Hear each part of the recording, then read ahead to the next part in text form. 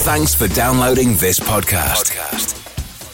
It's for personal use only and must not be rebroadcast, reproduced, or used in any form without permission. Tell your friends they can get their own copy by searching iTunes for Radio Le Mans or visiting radiolemans.com.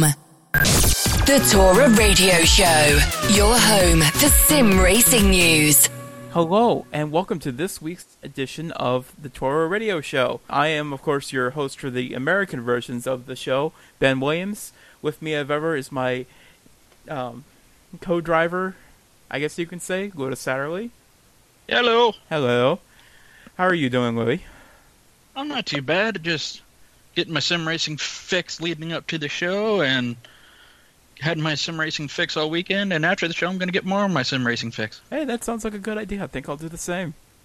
Sim racing. Yes. Because Did I forget sim racing? Yes. Because welcome to the TORA Radio Show, where we do occasionally talk about sim racing news. Or sim racing. Yes. Or random bike and rugby topics if Matt's hosting. Anyway, joining us... stuff that Ben doesn't like. Yeah. I mean, it's not relevant. But anyway, joining us for this show is Eric, and I'm probably still going to pronounce this incorrectly. Eric Filgares? Filgares. In fairness, I've heard worse pronunciations of your... I was almost going to say it, but I just had to see what you were going to say. Yes, Eric Filgares. It's all good. Eric, I appreciate you guys having me on the show. Yeah, let's just start with talking about you. What do you do? I know you're a racer. You do some coaching.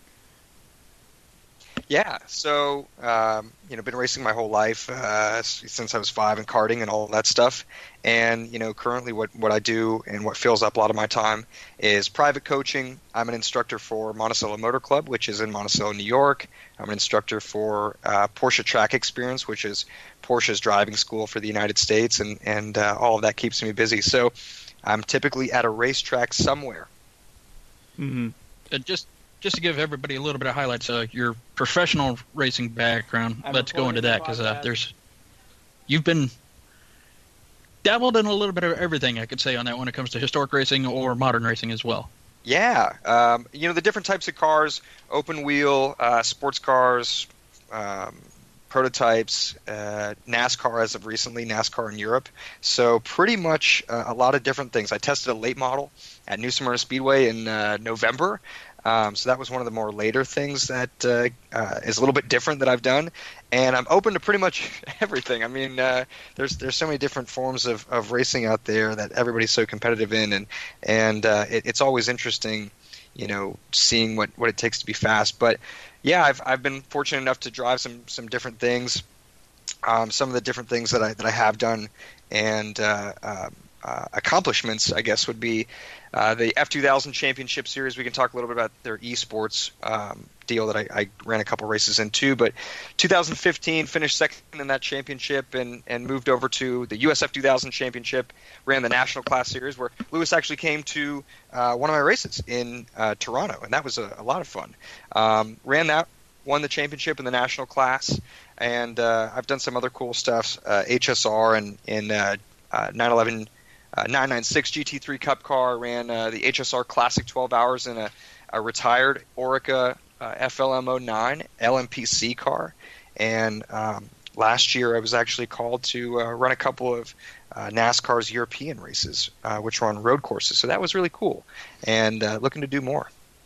So you trailed us off and you left us off perfectly. So you've been running in the NASCAR Wheel and Euro Series Esports Championship, which we've covered it before. It is the only championship that is going on that is counting their esports points towards the real championship. And you got to be in the mix of all things, I would say, because luck hadn't entirely been on your side from what I've been seeing on that. But you're racing up against the big names. I mean, your own Bleekemolen is in that. A few other people in that as well. Your own's the only name that's actually coming to mind at the moment. I don't know why. But yeah, talk a little bit more about that adventure. It's been a lot of fun. The series needed to fill a void, as I think is very very consistent across the board with any series that you see. IndyCar had their official series, and the big NASCAR Cup Series. they're all trying to fill this void that we've been left with, and to be able to still entertain their fans. And the exact same is with the NASCAR Wheel and Euro Series. Even the race that I did in Brands Hatch last year, we had 50,000 people that came out. So there is a following with this series, obviously mostly in Europe, and that's where the names are recognized. But they decided they wanted to do the same thing, and it's a pretty unique process and a decision that they've come upon to count the points towards their real racing series this year. I don't really know how exactly they'll do all of that, and how they'll elect however many points they decide to for the real series. But that was something that they mentioned, and I thought that was a really unique decision, considering a lot of the places in Europe that you'll find are affected by cold weather in the wintertime, as you can imagine. So they have a really small window of which they can operate. Ben, you mentioned you're in Pennsylvania, so you're kind of in a similar situation there. They really want to take advantage of the summer months, and so this is going to be affecting that. It's going to condense their schedule this year. So they just, I think the other thing too is the drivers and the series officials probably were going a little stir crazy too. They needed something to keep them sane, which I totally get. I think we all kind of get you on that one. Yeah. So you mentioned it on counting towards the real championship, and you're not entirely sure what percentage it would be. Because you were a wild card, effectively, because you're not racing in the full season, but you were invited to come and race on it. Was there – I mean, I think I already know the answer to this, and generally everybody else does, but just to satisfy everybody's curiosity, was there any special instruction towards you to not particularly affect the championship because you were a wild card, or they just pretty much let you have at it the way you should be going anyway? They didn't give me any sort of special instruction, but the only thing that changed, I will say, from Daytona to Brands Hatch, which was the official start of the esports series. Daytona was a non-points race. Brands Hatch to Watkins Glen, they decided that the drivers who were not signed up for the full real championship this year had to enter a pre-qualifying stage, because they actually they added a couple more drivers in. They allowed guest drivers to come in. They had Brett Moffitt, who's a NASCAR Truck Series driver, come in and run the Watkins Glen race. And they had some spots that were guaranteed. Most of the guaranteed spots were the drivers that were going to race in the NASCAR Whelen Pro Series, which is the Elite One Championship that I drove in a couple races last year. And I forgot maybe it's still Elite 2 or the NASCAR 2 Series. But, and I'll just explain that for a quick moment to all the listeners.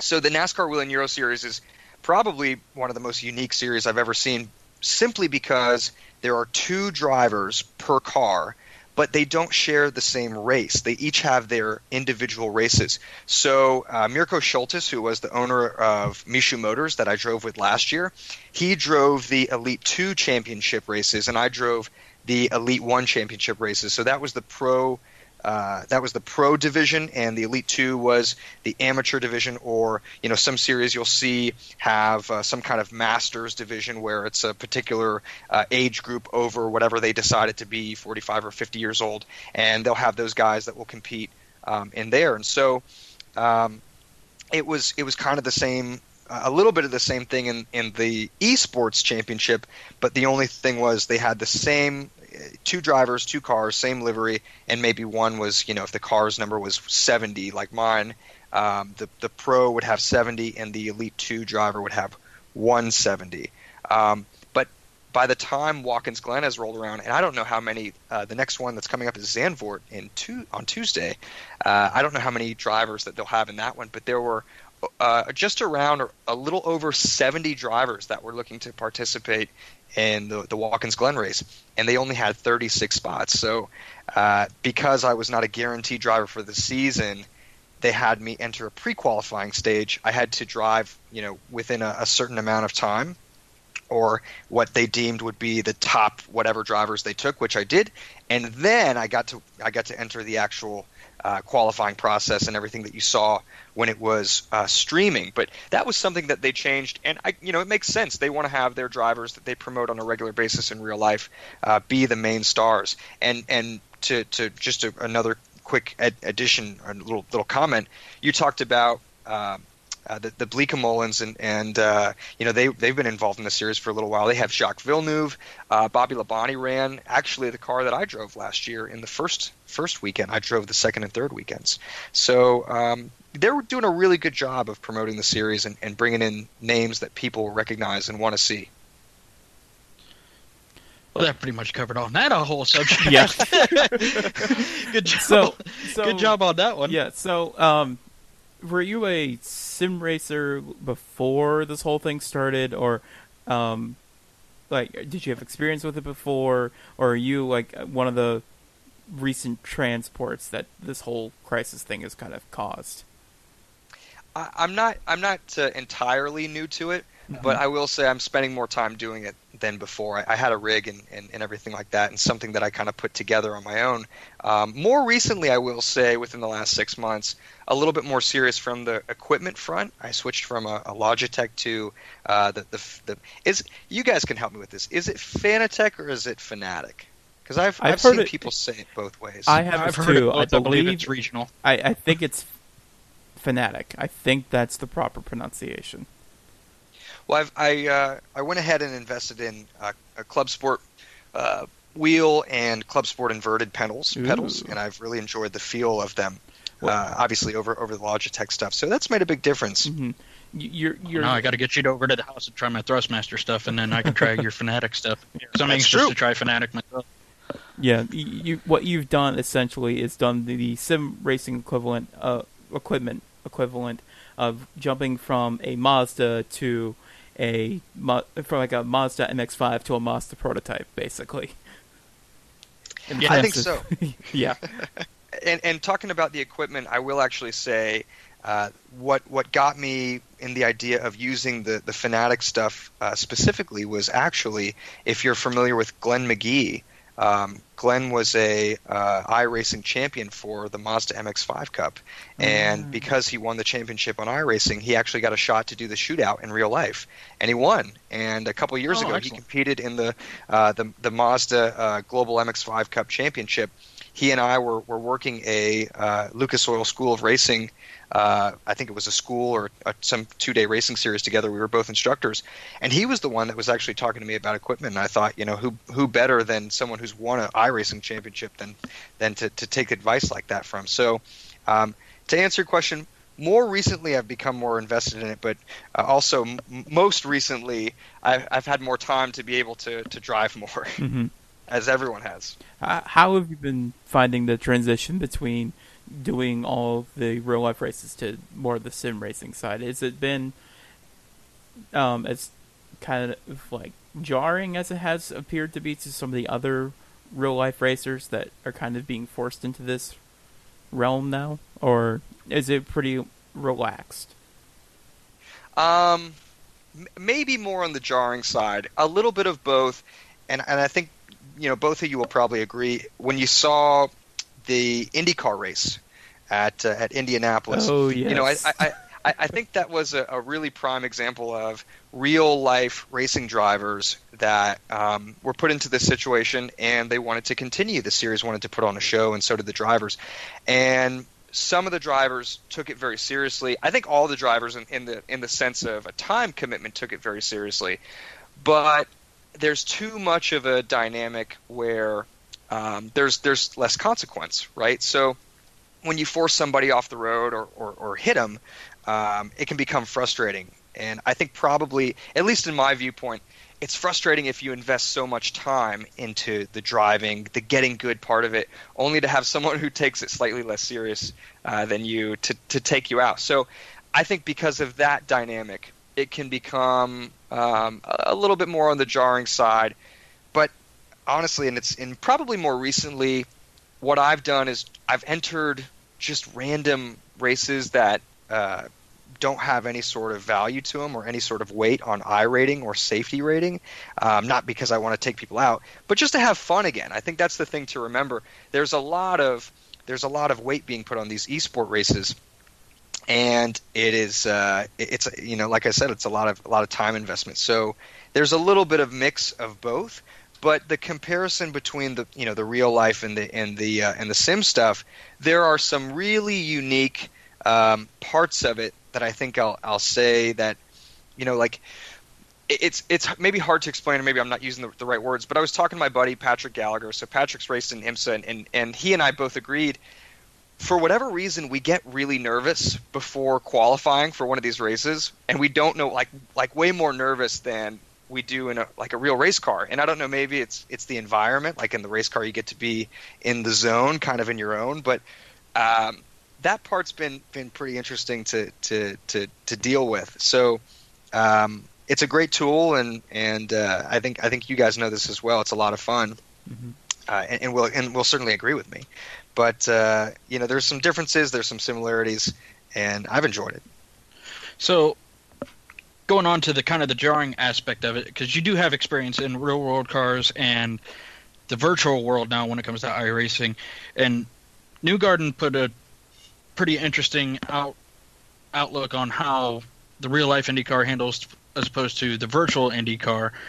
What are you finding the major difference are, we'll say for instance, between the Euro NASCAR or the car that you drove in the Euro NASCAR series versus the iRacing Cup car, which obviously two different machines altogether, but they do have a similar handling characteristic, I would imagine, in real life, because they're big, heavy cars going around tight, twisty circuits, which they're not really designed for.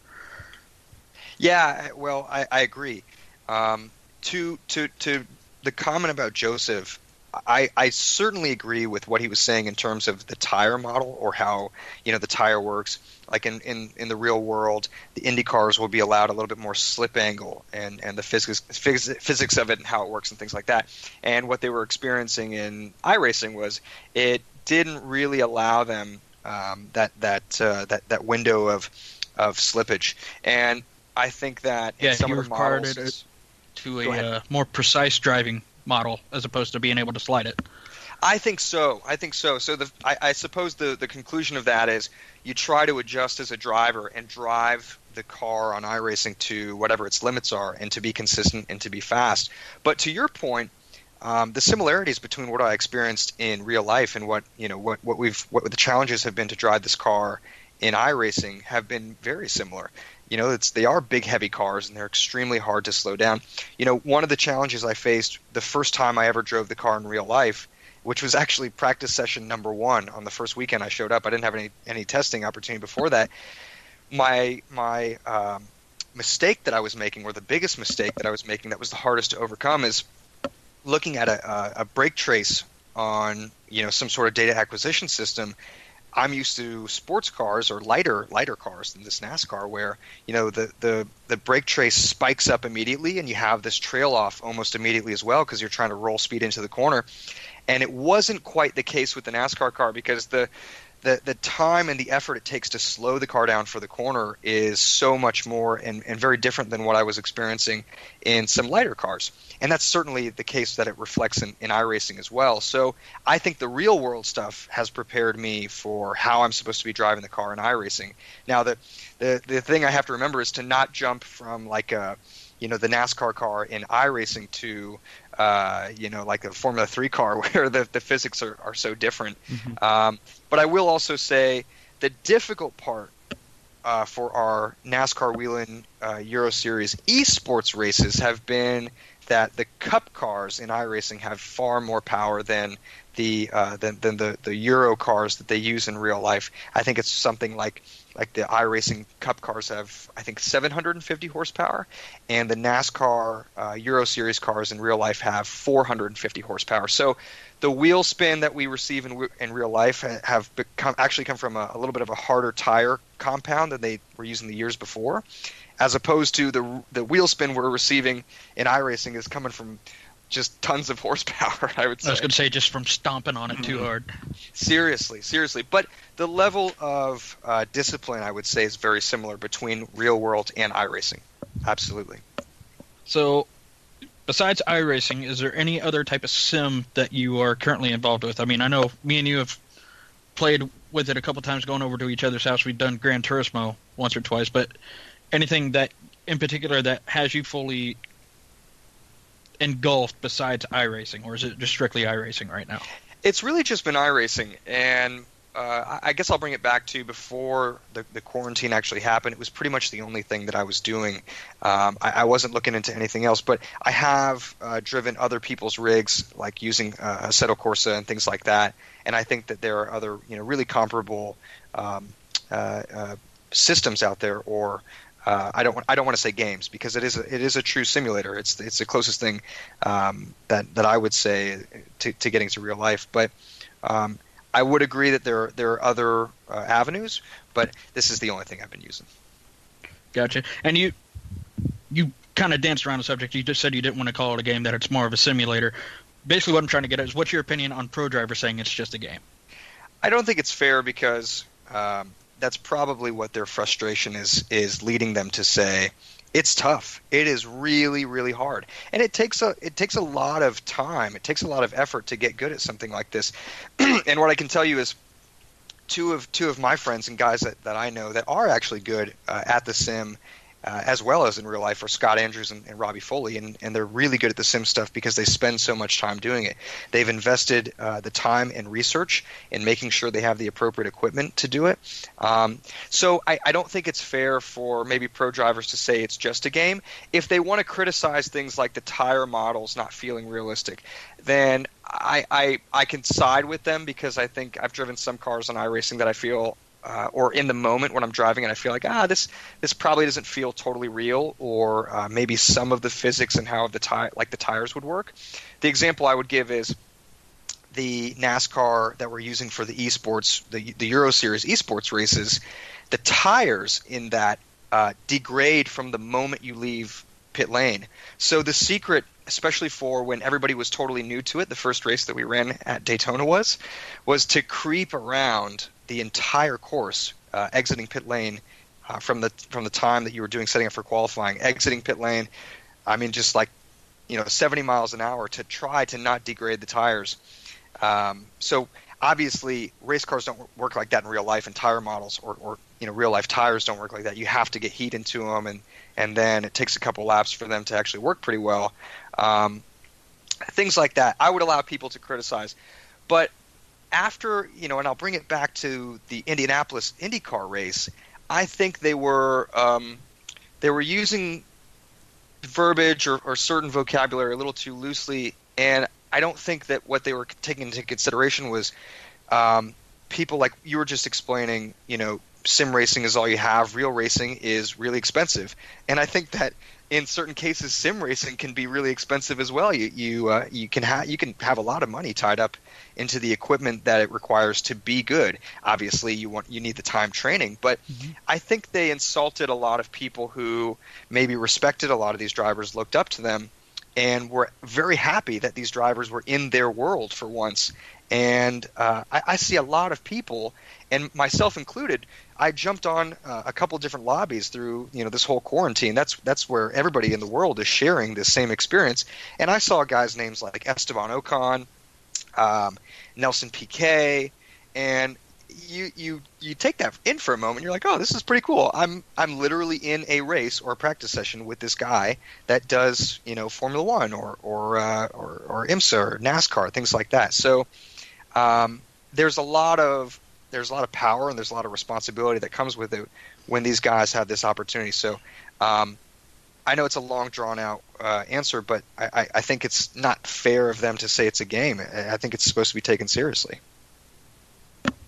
Shares my sentiment on that. Yep, pretty much. So, Eric, what's your opinion about this? Do you think that sim racing will continue on this high as soon as everything gets to, quote-unquote, back to normal? Or do you think that as soon as things get, quote-unquote, back to normal, it's just going to go back down to being its little niche thing that it was beforehand? Both. And what I mean by that is, and someone actually asked this question on Facebook a couple weeks ago, and that was my answer even then. Mm-hmm. I think the people who, race car drivers that will go back to racing real cars, or people that may not necessarily have all the time to be on a sim as much as maybe before, I think that their percentage of usage will drop off. But I've got to imagine there are so many new users of we'll use iRacing as the example. There are so many new users because of this I think that these people are just opening up this world and seeing their first glimpse of it, and I think that their addiction will grow. So, are you going to have Joseph Newgarden on iRacing every single night on a public lobby? Probably not. Maybe, you never know. But the important thing is you're attracting new people to the sport, and to just touch on something that I think all of motorsports has been wondering for a long time is how do we get new people involved in racing? When you have fan bases diminishing like what you've seen in recent years in NASCAR, I think a lot of people who are in charge of these series or maybe in charge of marketing for these series are scratching their head.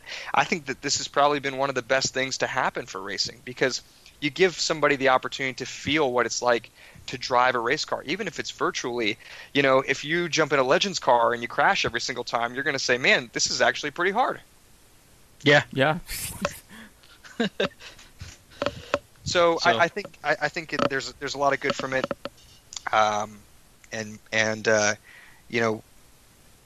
Here's what I think. I will use it more when I don't have the chance to be in a race car, because even if I feel like the car isn't totally 100% the same as the real car, the concentration level it takes in order to be good at doing what we're doing in the sim is real, and it's a great tool. I was just going to say, you talked about being able to train and use the concentration level. Little story for outside of, or everybody outside the show that me and Eric had for a while there. Eric was trying to get me in shape by running around the neighborhood here.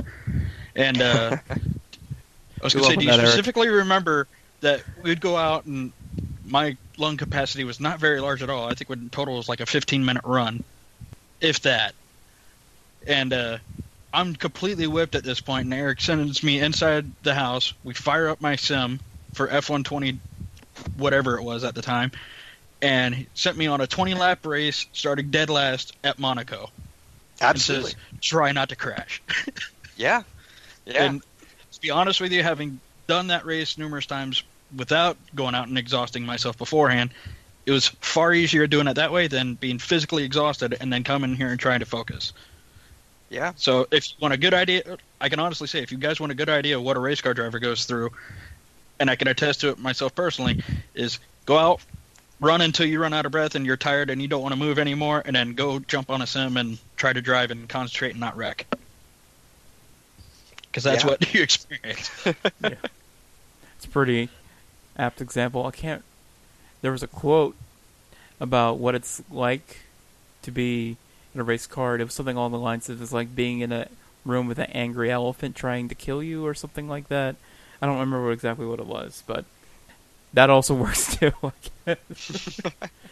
Well, there's a radio station here locally that me and Eric, I don't know if Eric listens to it, but one of their promos is, I told you not to look a bear in the eye, and then it does some sort of cutaway, and then it comes back to the same quote, and now you got to fight it. So yeah, that's honestly probably the best description I can give you whenever driving a go-kart, which I have a lot of experience with, endurance races as well. Eric's joined me on a couple of those. Yeah. And I could probably say it goes to the same thing when you're driving a real car. You know, you've looked the bear in the eye, and now you got to fight it. Absolutely. There's the physicality side of it too. So I don't know how many people are listening to this that will go run around their neighborhood and then jump on their sim, but more than welcome to try it. Eric, I know we were running out of time with you, but if you want, go ahead and push all your socials so everybody knows how to find you or follow you or try to hook up with you on an iRace at some point. Mm-hmm. Yeah, I appreciate that. The hardest part of this is my last name, which is Filgueiras, but it's Eric Filgueiras Racing. That's my YouTube and my Facebook, and Eric_Filgueiras is my Instagram and Twitter. And I really enjoy people connecting with me. A lot of folks that I'll get that are fans of cars or maybe fans of racing will oftentimes reach out to me and DM me, ask me how to get into racing.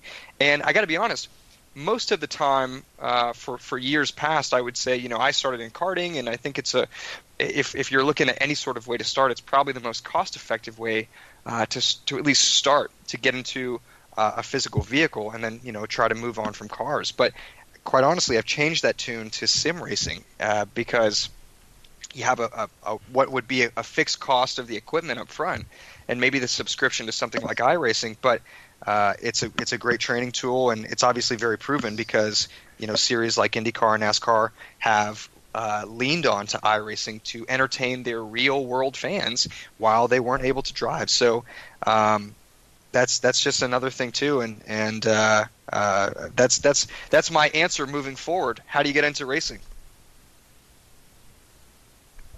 We've been saying the very same thing on this show for a while now. Well, it's funny how we've been saying it for a while, and it took a whole bunch of pros to hop onto a race during quarantine to have them jump on board and then share the same sentiment. It only took a worldwide pandemic for people to realize that we were right all along. Well, thanks for coming on the show, Eric. We're going to go ahead and move over into our section about our real-life racing esports equivalent roundups, or whatever Jordan called them last week. So you're welcome to stay off of your opinion as we go through this. Thanks for having me on, guys. All right. Yep. All right. So first, we are going to talk about Le Mans, actually, for a couple of minutes. Le Mans was no, actually, I think it was the ACL. This is the announced, virtual R news, isn't it? Yeah. The ACL announced earlier this week that they will be running a virtual 24 hours of Le Mans on the weekend that it was originally scheduled for, so that's June 13th to the 14th. They will be running a virtual edition of that on R Factor 2. The race will be held using the Oreca 07 Gibson, the Porsche 911 RSR, the Aston Martin Vantage GTE, the Corvette C7R, and the Ferrari 488 GTE. Which that's news in and of itself with the Ferrari, because that is not currently in game, so that is content that is coming out before this race, obviously. So. Ooh. That's very interesting. And apparently there's a GT3 model of it as well that is coming out. Yeah. Which effectively is the same car, just the performance levels are a little bit different. Effectively the same car, aren't they? Yeah. Okay. It all comes back to whenever there was initial toxic convergence between GTE and GT3 cars in the real world, and you saw a few cars that were kind of essentially the same car but different. Mm-hmm. It's weird, but I think that's probably great news, and I've heard mixed things that I think the biggest part of the news on that is that it's 4 driver teams, if I'm not mistaken. I remember reading that 2 of them have to be pros from the real world, so you got quite the plethora of racers that are going to look to get in on that as pro drivers. Yeah. And then you have 2 sim racers. Now I've heard that it is from some people that it's invite only for the sim racers perspective, and I haven't physically read anything about it that says it's invite only for sim racers. So I would imagine there's probably going to be a qualifying format or something or other, or they haven't announced that it's going to be invite only, and I simply haven't seen it. So I'm not entirely sure what's going on that aspect of it, because I have to admit, being that R Factor, which everybody who listens to the show is late, is my sim that I like to race on, I would thoroughly try like hell to get into that particular race. Yeah. Especially if pro drivers are going to be involved on it. Yeah. Apparently there's a total of 50 entries, and that must be the cap, and it's only going to be the LMP2 and GTE class. So I find this really interesting that they also chose R Factor 2, considering how popular iRacing has been of late. But I don't believe iRacing has any of these vehicles except for no. iRacing has the RS. The Ferrari, BMW. Oh yeah, and the Ferrari. BMW's not on this list. They have the C6R, not the C7R. Well, C7 is the one that's in game. I can tell you that much. Yeah, I know R Factor has a C7R from stock. So. Okay. Yeah. Let's see. Well, I think, and you hinted on it, and I've seen a few other people talk about it, and actually, the prime argument I have on this, on why they went with R Factor, is simply because R Factor has the official license with Le Mans right now. Okay. The circuit, and they have cars that are much more closer to the modern day stuff, with the Oreca LMP2 in particular, with it being your top class car. I think the only one that's really outdated on there is the Corvette C7R, because obviously they're on to the new C8. Yeah, technically, yes, that would be the case. Yeah. So that's the only car that's really out of date, and not to mention you get, excuse me, full day to night cycle, and you can throw rain inside of it. Yep. Which the weather, I think, is the big selling point on this one. Yeah. This particular article that I pulled up about the race doesn't say where and we'll be able to watch it. It does say that it will be covered with English commentary and a live TV studio, in quotes for some reason. Presentation from Paris will feature special guests, and that well, as soon as I read the same article you did, as soon as I heard broadcast in English, the only thing I kind of hope like heck I heard, or that I'm reading through the lines on that, is that our colleagues over there on Midweek Motorsport and cover all other IMSA things and World Global Racing Championships are the ones that are going to get the call up on this. I mean, you would think they would, considering how long they have been covering the Le Mans race. Yeah, I would have to say they would be, because they are the voice of Le Mans. And they've also had a lot of warm-up doing the IMSA series over on iRacing, so it's familiar with how that works. Exactly. Yes. Speaking of which, we actually do have... We should also talk about that. Before you carry on, carrying on to that race, I believe Porsche early on in the week was the first manufacturer to confirm. I haven't seen anything since confirming anybody else manufacturer-wise that are supporting that particular event. So Porsche Motorsport globally has jumped headfirst into the event. Mm-hmm. Oh, and also apparently the race is supposed to start at the equivalent of 9 a.m. Eastern on the 13th. So, yeah, that sounds about right. Yep. That's going to be very early in the morning. And I'm going to be the time that it starts in the real world as well. So that makes sense. Very tired from TORA's Le Mans, which we will talk about more later in the show. Because anyway, I mentioned the IMSA iRacing Pro Series, but we do actually have some different news. A BMW did not win the race for once. What? Yes, I know. You're kidding me. Be still my beating heart. Last week, Nick Tandy and his Porsche 911 took the overall win by 2.845 seconds. Wow, Tandy doing Tandy things. Yes, over Rengo Sprenga and his BMW M8. So, well, good on them. I know they got a lot of help from sim racers on that one in particular, because I know the engineer's been having a hard time. And to be honest with you, I think the BMW is a bit OP when it comes to the iRacing side of things. So to achieve that and rely on sim racing help as opposed to just strictly your Porsche engineers, that's a good shout out to all of us out there that are really into sim racing. Yep, Tandy apparently has become the first non-BMW to finish on the podium the 4 races to date of this series. First non-BMW win, so good on him. Yeah, and also shout out to Robert Wickens, who made his series debut, finished 29th. And, of course, the next round of this series takes place tonight at the virtual VIR, starting at 6 p.m. Eastern. I don't know why I just found that funny the way you said that. Yeah. The virtual VIR. Yeah, the virtual VIR. It starts at 6 p.m. Eastern, so it allowed me to do math in my head for that. That's 11 p.m. for the UK and 3 p.m. for the the western side of the United States. So the left coast. Yeah. So coming up to the show, I believe at 4:30 our time, 10:30 for everybody else, is when they start the Michelin pre-race show. So be sure to listen out for that. Excellent. Yes. Couple other things. The last Real World Series virtual equivalent. Whatever. I swear, every time we do this segment, the name gets longer and changes to be even more complicated to try to explain what we're talking about. SRO Series continues to go on. Ben Bettercoat. I'm not entirely sure how to pronounce his last name. I want to say Barnacote is how you pronounce his name. Yeah. I want to say that's how it is. I'm waiting for the Twitter backlash here. Oh, of course. So, yeah. Anyway, Ben won the most recent round at the Nürburgring.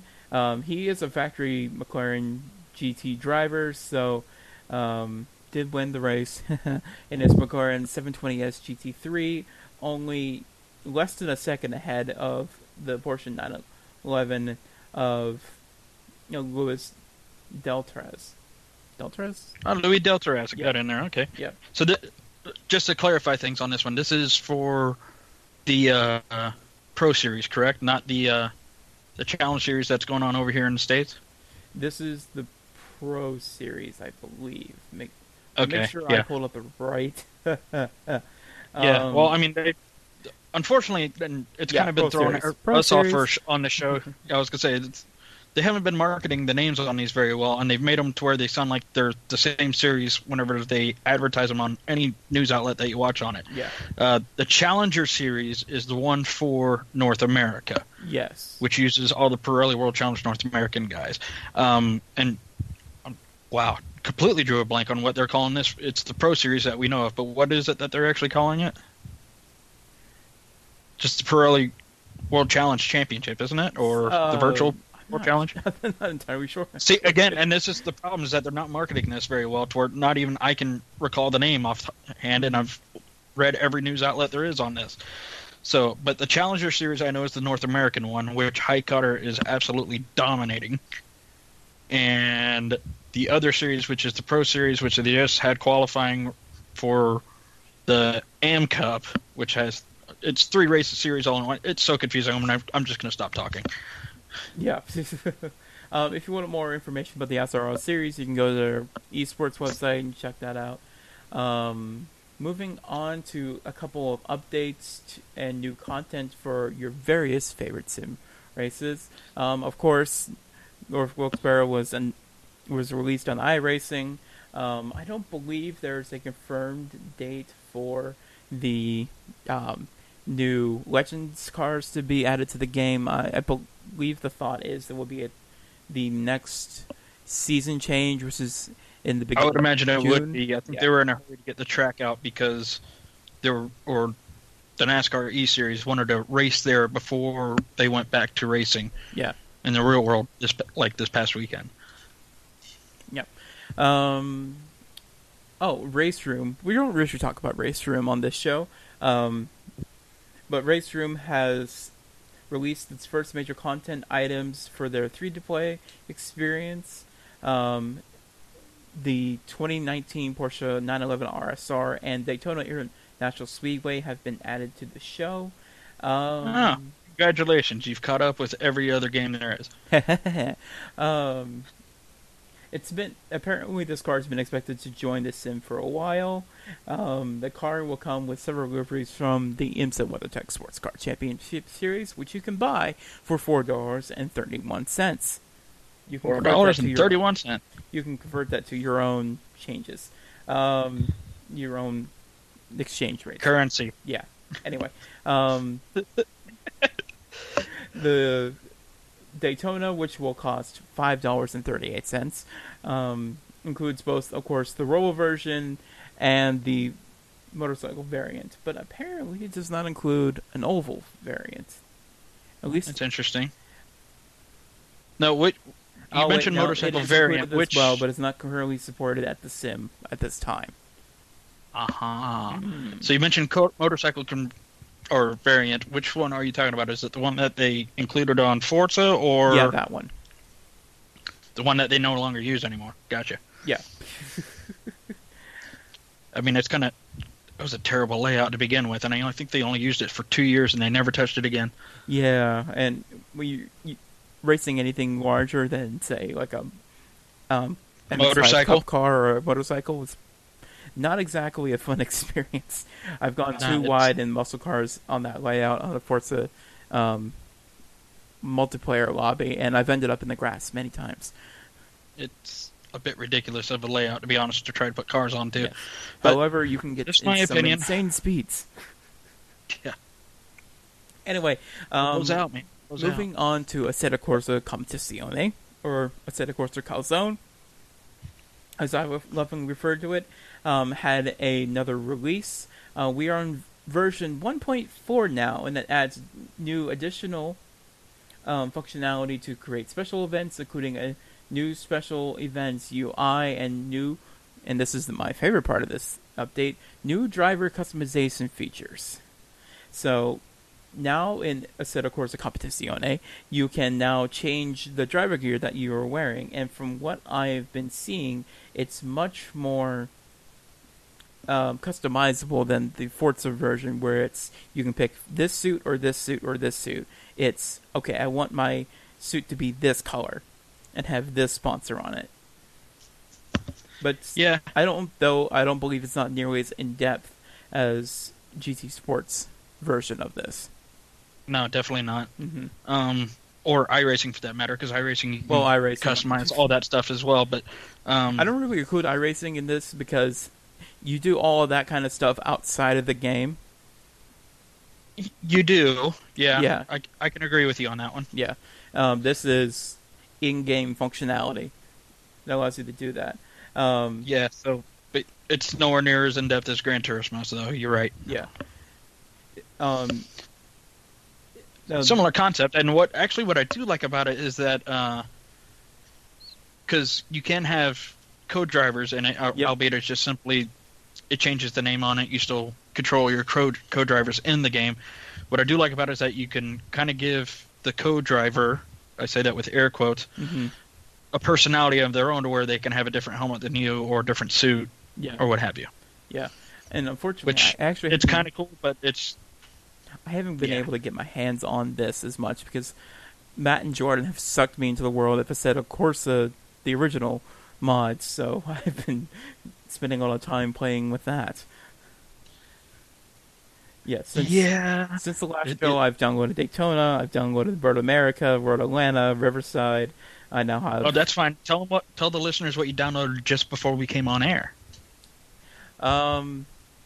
What thing did I download just right before it came on air? I downloaded the Mercedes. Huh? The massive skin pack for Mercedes that you were tooting about? Yes, I downloaded a skin pack that you can find in the race department.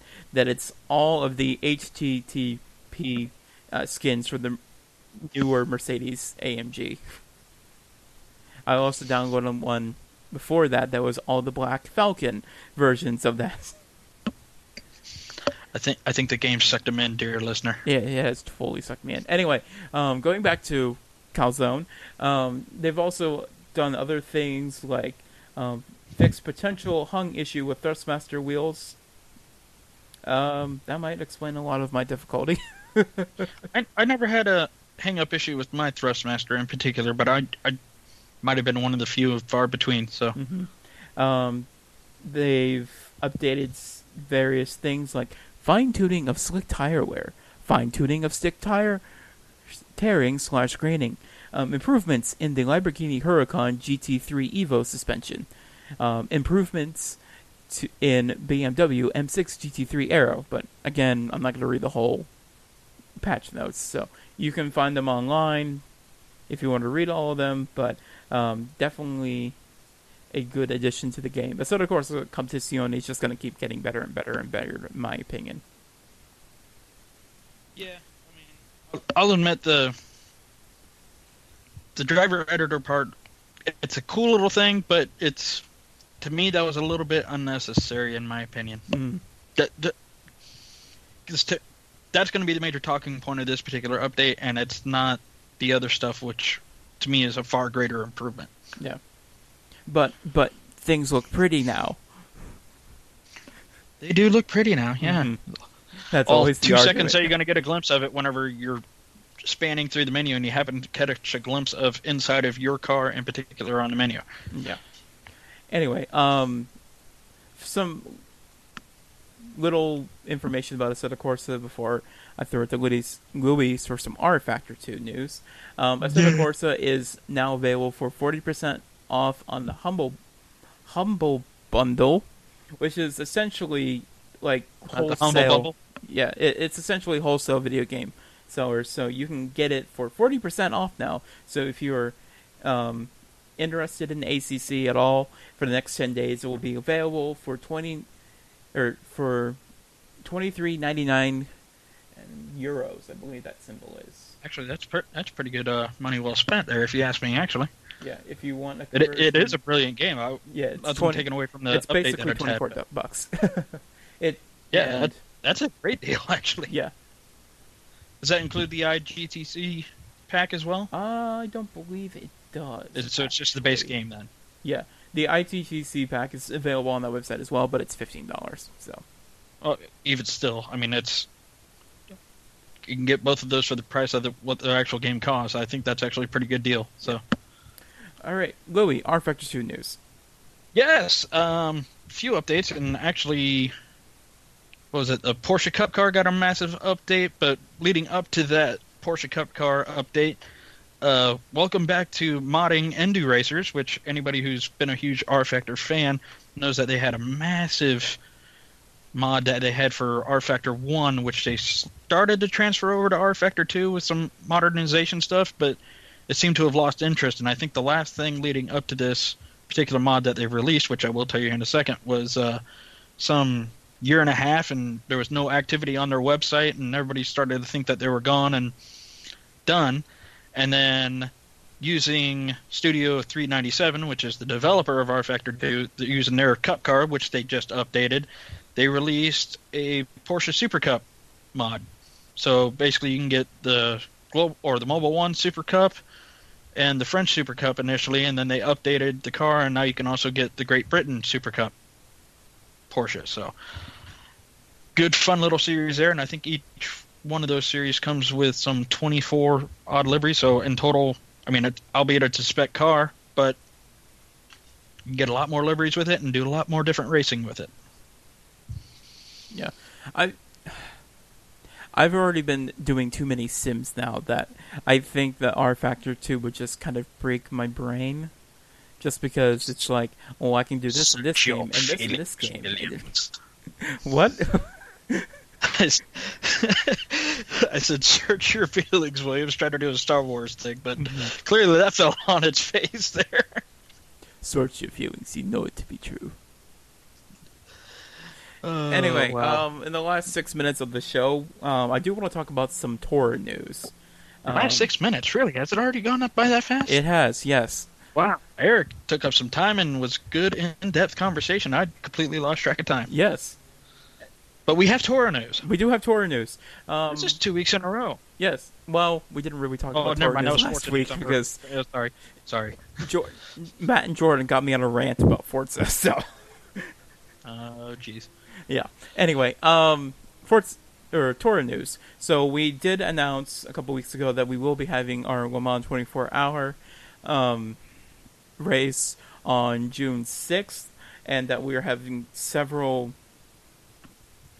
car caps and entry caps in place just because we've been seeing a huge boost in numbers during this time, whether that's related to COVID or whether that's related to our series just becoming more popular.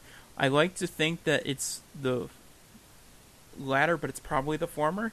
I'm going to say yes to both. Yeah, it's probably a little bit of both. Anyway, so. We decided to cap everything to 100 entries, so 100 cars, because having a 24-hour race with 100 cars, I don't think the manpower exists to be able to do that on Forza, just because of the way we have to do it when using Forza Motorsports, because it's not ideally designed to be able to have a series like this or a race like this. So if I'm not mistaken, you're looking to do 5 lobbies of 20? 5 lobbies of 20 is the plan, yes. Anyway, so we published all of these limits well in advance. We released the BOP last week, and we opened the registration for this last Saturday. Within 5 minutes, we had at least 60 cars signed up, Within 5 minutes. Within 5 minutes. Within... Oh, those poor people that I had to type in on the registration list. Yes. Unfortunately. Oh, yes. wow. And again, thank you to my staff for helping me with that. And by helping me, good I shout mean, out to them. you mostly did all of it, and I just kind of stood there and penned out of the whole situation. I was going to say, there's probably one guy ready to go, and then he's like, guys? Pretty much. For those who don't know, when you penned out the situation, that means you stand around and stare at it while someone else does it. And that is, of course, a joke on the expense of the Pennsylvania Department of Transportation. Anyway. Hey, your state, not mine. Yeah. I'm sure Ford's not better. Anyway, so... basically, the long and short of it is, we had the full car list filled within 12 hours. Wow. Yeah. So there's at least one of every car. Well, I can tell you the list as of right now. We currently have 15 R18s and 15 919s because we limited those to 15 each, so 30. We have 13 MA GTEs, 13 Corvette C7Rs, 13 458 Italias, 13 Ford GTLMs, 8 Astons, and 10 Porsche 911 RSRs. So wow. If you do the math, that is more than 100. So we do have So we're going to have some eliminations, is what you're saying. Yeah. We do have a reserve list going, so if a team does drop out, we can pull another team in that's on the reserve list. We also have gained quite a interest from the Forza Racing Championship crowd. THR has entered a 919 with their full team, as well as ESV Scottson, who Scott has had success at Le Mans before, considering he won it last year. There's also several SVR teams. There's several teams for GTR, PGT, SSR, Inertia Garage, so IG. There's cars from DOR. There's cars from Rise Motorsports. There's cars from everywhere, basically, at this point. So it's looking to be a massive event when this is all said and done.